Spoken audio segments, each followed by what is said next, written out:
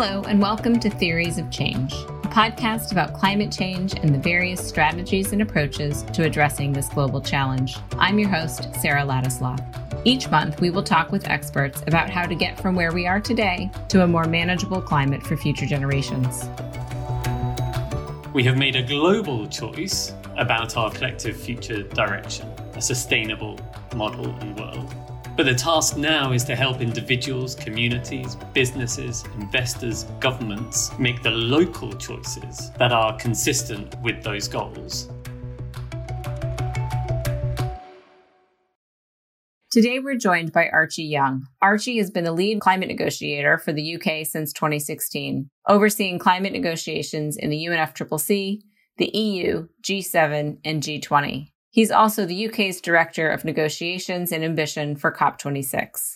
I spoke with Archie about the ongoing importance of international climate negotiations as we approach the 5-year anniversary of the Paris Climate Agreement. We discuss what issues are left to be tackled in the Paris Rulebook and how the issue of climate change has expanded to touch so many more aspects of local and global affairs over the past few years. We also discuss what COVID-19 has meant for the UNFCCC negotiation process, which delayed the meeting by 1 year until November 2021. We talked about how the UK's strong track record of climate leadership can serve as an example for other countries, and how to use the next 12 months to drive greater ambition and action through government and non-governmental activities. We hope you enjoy the discussion.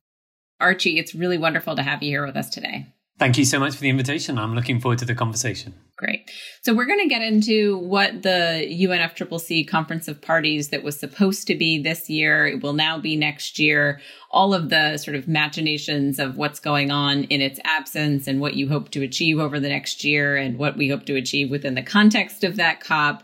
But I wanted to start out because you've been working on the issue of climate change within a negotiations context, but also domestic policy, international policy for a while.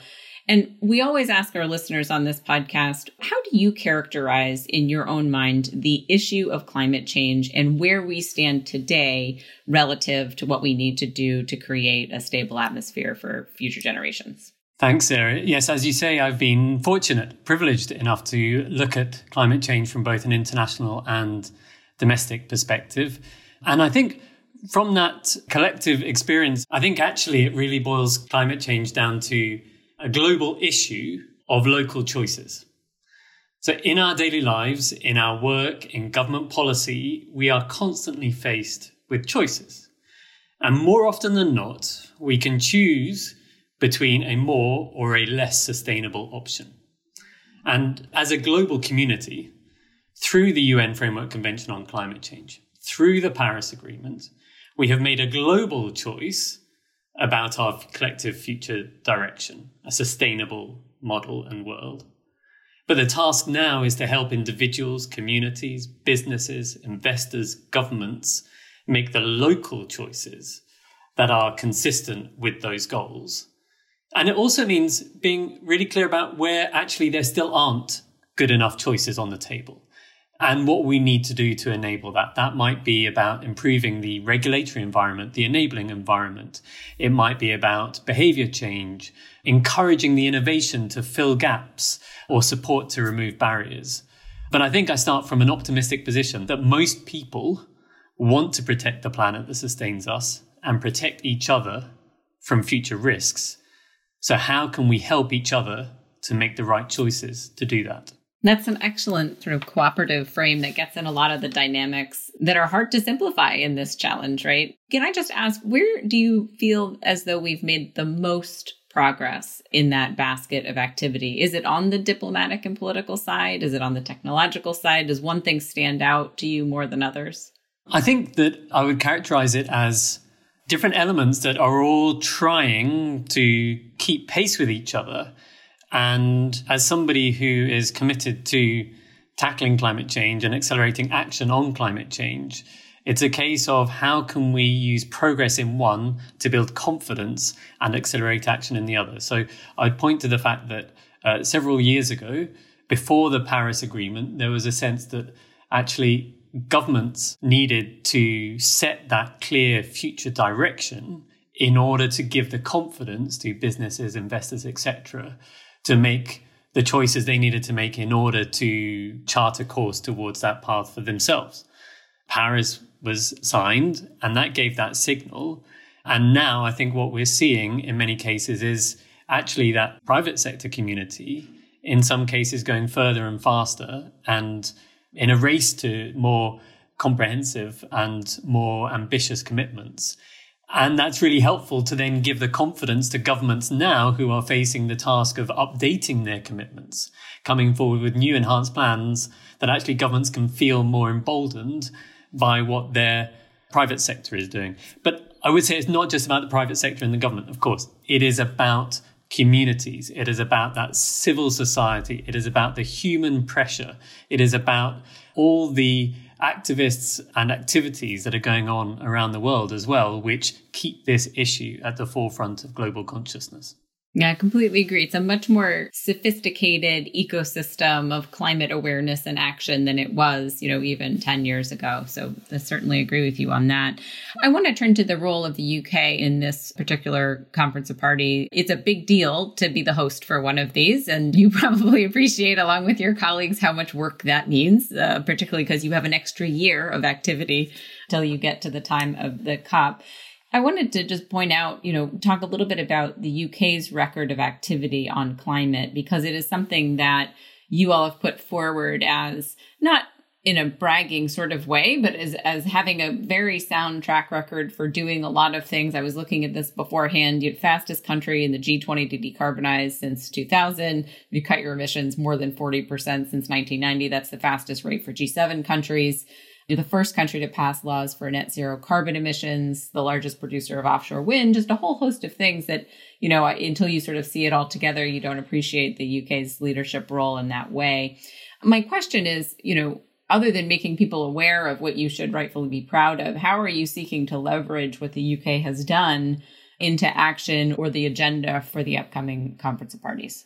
Well, first of all, thank you, Sarah, for stealing all my top lines in terms of UK leadership. And I really hope that we don't brag or preach about this, because I think you're right. We do have a strong track record, but we're also very aware that the circumstances look very different in different places. So just because we have been able to make the scale of emissions reductions and the pace of change that we have doesn't mean that that is immediately replicable everywhere else. I would say that the foundation in the UK for the progress that we have made is probably threefold. It was the science, it was our legislation, and then it was the public. So on the science, we have a history of our policies being informed by scientific advisory committees. So, for example, there used to be the Royal Commission on Environmental Pollution, then the Committee on Climate Change, and those bodies have provided the scientific basis for government decision-making. And then that has been reflected in government legislation. The Climate Change Act in 2008 was a classic example. And also, as you point out last year, with our legislation, which enshrined a target of net zero greenhouse gases by 2050. And actually, that last target is a really interesting example of how that has progressed. In 2000, the aim was 60% reduction by 2050. Then in 2008, with the Climate Change Act, that was moved to an 80% reduction. And now we have a net zero 100% reduction. And it's really interesting the way that moving from 80% to 100% changes the conversation, because I'd say that quite a few who may have thought they were in the 20% that was allowed to continue with business as usual, everybody now recognizes that actually everybody is now part of this. And the public, having an informed, engaged public, has created that political and that commercial space for action. And particularly, I would say, that political space for bipartisan action. The fact that across the political spectrum, there is support for climate action. Now, how do we leverage that globally? Well, it's a really pertinent time for giving that confidence to governments about the future direction and about the possibility and achievability of ambitious climate action. So if I provide a bit of context for COP26, we are here 5 years after the Paris Agreement. It is a time when countries agreed that we would come forward with new enhanced, what we call nationally determined contributions, at the national targets for emissions reductions. We also said that we would come forward with long-term strategies, So that's our plan up to 2050. We said that we would come forward with new adaptation and resilience plans. And also, this is the first year for donors setting out clear, predictable, future-looking finance commitments as well.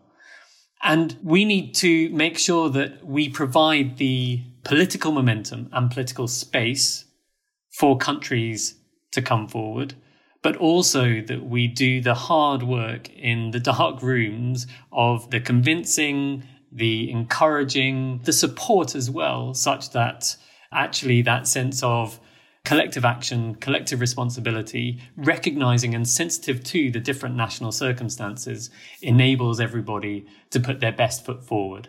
And despite COVID, we have been determined to provide that political forum. So that's why we are co-hosting a virtual leaders event in December, where countries are being invited to come forward with those new commitments. But also, we're continuing the work on the negotiations. We're continuing the work through our 5 campaigns to give the confidence to coalitions who want to go further, faster. And we're continuing to build those links with non-state actors, as we call them. So businesses, investors, community who are committed to making that action go faster. Are there other concrete implications to how you're conceiving of climate action because of the delay in the COP, because of COVID-19? I know a big theme, certainly here in the United States, looking out around the world, is the post-COVID recovery, build back better themes, this opportunity to really take, what was a nationally led process of delivering on Paris commitments and within the UNFCCC auspices. And now it's a bit bigger than that too, though, right? It's really about thinking about how do you infuse the world with recovery dollars that will be necessary in a post-COVID environment, but could also and hopefully will contribute to climate solutions. Has that changed your thinking about the structure of what is necessary at this moment and how you position the COP? There was a very sort of clear direction for what we needed to do next, right? I mean, that was the point of Paris, was we've got this process and we're going to meet the commitments and it's about ratcheting up ambition. But all of a sudden we have kind of a shock to the system, which is COVID-19, which can fit in that framework, but it also adds a completely other dimension to it, which could just be much bigger than what we had hoped for. We haven't seen that yet, but it could be a bigger sort of shock to the international system. How do you see that feeding into what you're paying attention to? Which is it going to change countries' contributions? Would China have done what China just did, without some of those kind of speculative things? Obviously, COVID has had a devastating effect on so many individuals around the world. And we've seen it in friends and family and colleagues around the world. So sometimes it can be awkward to talk about the opportunity that COVID presents. But nonetheless, I think given what we are trying to achieve, it is fair to say that there are opportunities, particularly when you look at the stimulus packages that many governments around the world are already putting in place and delivering. Those are, in many cases, unprecedented in scale. And it goes back to my earlier point about the choices that we face. And governments face those choices, and they face a choice as to how they want that stimulus to be delivered, and what kind of time frame they're looking at, and what kind of sustainable society they want to build. And in that respect, it has to be an opportunity. And we have to seize that opportunity as well. And as devastating as COVID has been, that opportunity is actually very timely, because the Paris Agreement has put in place the 5-year ratchet of increasing national commitments. But at the same time, there were many critics who said that actually that 5-year ratchet was inconsistent with the urgency of action that was required in order to get us on track for the goals that we have agreed in the Paris Agreement. And particularly when you look at the IPCC special report on 1.5 degrees from 2018, that shows actually the real acceleration of climate action that is required over the next 10 years if we are to have a chance of meeting those goals. So I think it is timely in that respect, particularly when you look at what I call the 1, 2, 3. So since the start of the industrial period, the world has already warmed by 1 degree. We have committed in the Paris Agreement to limit global warming to 2 degrees and best efforts to 1.5. And the IPCC report shows just actually even at 2 degrees how devastating some of those impacts will already be. And we know that the current commitments on the table take us to over 3. So yes, ratcheting up is necessary and is good. But equally, if it is only incremental each time, that may not be fast enough to get us actually on track with the goals that we have set ourselves. And that's where this opportunity of stimulus, but also not just the government action. I heard somebody term it as the Great Reset. Is this an opportunity for all of us as individuals to reconnect with what matters, to reconnect with nature, to reconnect and ask ourselves the question, actually, what is important to me? And how does that then filter through to the choices that we all have to make? Yeah, and I think it's an important point that you make. I think we had Raj Shah from Rockefeller Foundation have just declared that they're going to give $1 billion to COVID recovery, but also microgrids in developing economies for energy access and the purposes of fighting climate change. And again, it was all about sort of, making the moment even bigger and rising to it. And I think that that's a big theme that is being felt in a lot of these discussions. So hopefully we can live up to it. I want to take you back a minute, though, because you had sort of talked about the things that needed to be accomplished within the context of our expectations for the Paris Agreement, the NDCs, the long-term targets, the adaptation and resilience plans, the financial commitments. Can you talk with us about your views about what a delay of a year is going to mean for the agendas and give your assessment of how that might impact our expectations for resolution on some of those things? So the delay of a year was necessary given the circumstances. It is not without its challenges. The fact that through 2020 we will not have had any formal negotiations. It has obviously made some of the engagement, the discussions that need to take place in order to share learning or to understand positions and move things forward, it has made that more challenging. COVID-19 has placed a severe strain on many government systems and implementing agencies around the world as well, who have rightly focused on health first and foremost and the immediate urgent requirements of dealing with the pandemic. So in that respect, it is not without its challenges. Equally, I think there is an opportunity, partly through what we've just been talking about in terms of reset and in terms of stimulus and what that means. I think also potentially some time to look again at actually how the governmental, the UNFCCC process connects with the real world agenda and health and climate and how it addresses the demands and expectations of the public. In terms of some of the practicalities of the delay, the UNFCCC Bureau, which is in the absence of a COP, is trying to provide the direction to the process, and that includes the current presidency, us as incoming presidency, but also representatives of the different regional groups. That bureau has been clear that the postponement of COP26 cannot mean the postponement of climate action, and that collectively we will aim to maximize progress and minimize delay. And in that light, we are doing things that we've never done before. The range of virtual discussions, informal exchanges that we're undertaking, the different novel and innovative ways that we are trying to bring people together and actually take advantage of, if this isn't a negotiation, then maybe we can leave our negotiating positions at the door and engage on the substance and understand each other and understand the national interests that are informing positions. So I think there are some potential around that.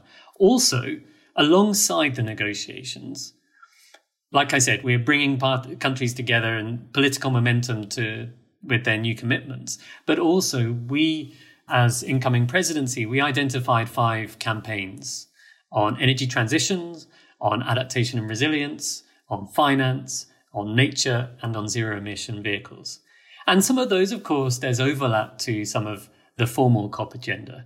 But actually, we really saw those campaigns as an opportunity to bring together government and non-government actors and have a different kind of conversation, which is about coalitions of the willing seeking to go further, faster, and real-world practical solutions and opportunities to enable that.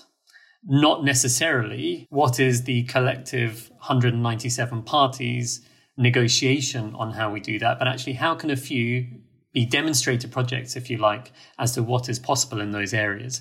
Absolutely sensitive to and respectful to the importance of that multilateral process with the 197 parties, but recognizing that actually, if we want to show what's possible, sometimes you need a few who want to go further, faster to prove to others that it is not just possible, but actually in their interests as well. And what do you expect to come out of the campaigns? Is there sort of set expectations of announcements or agreements or pilot projects or whatever the case might be? What kind of things do you think will come out of that process? Across each of the campaigns, actually, that looks quite different. In some cases, yes, it will be pilot projects. In some cases, it may be declarations. It might be new programs, new coalitions. I think across each of them, it can look quite different. But for each of them, the priority really is rooting that in practical action. So I want to talk about the example of the UK and the UK's leadership. One of the things that's interesting to me is the UK is not devoid of politics, just like the US is not devoid of politics. In some ways that they can look quite similar sometimes, but climate is not the same.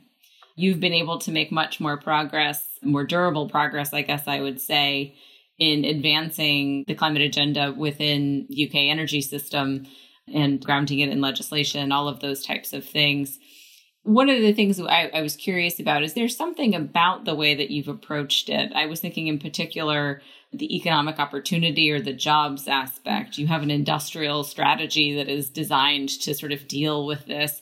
Is there anything that you think in particular in that experience can be shared by other countries? Maybe, we've got the Biden administration coming in. They're starting to talk in very similar terms to what I think kind of echoes the UK experience. But it's not dissimilar to a lot of other countries that are seeking to make economic opportunity out of energy. Is this something you're spending a lot of time talking with other countries about? It certainly is. And you're absolutely right that the economic opportunity is definitely part of the UK discourse on tackling climate change. It is no accident that our strategy for tackling climate change that we published in 2018 was called the Clean Growth Strategy.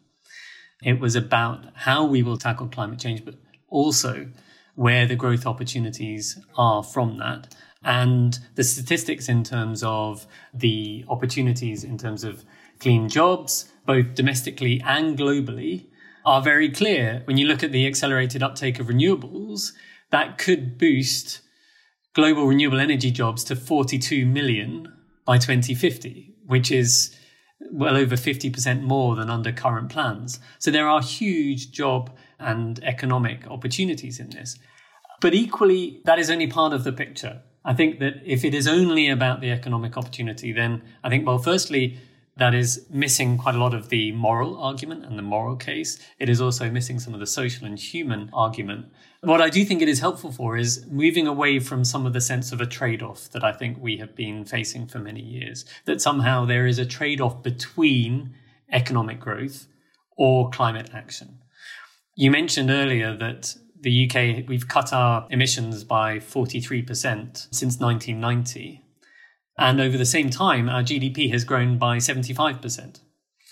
So it is possible to decouple the two. Now, that is easy to say at that level, but we fully recognize actually that means sometimes some very challenging local choices. And so when talking about the transition, we need to make sure that that is a transition which really brings in the communities that will be affected. And what is the comprehensive offer, policies, that will help to manage that transition.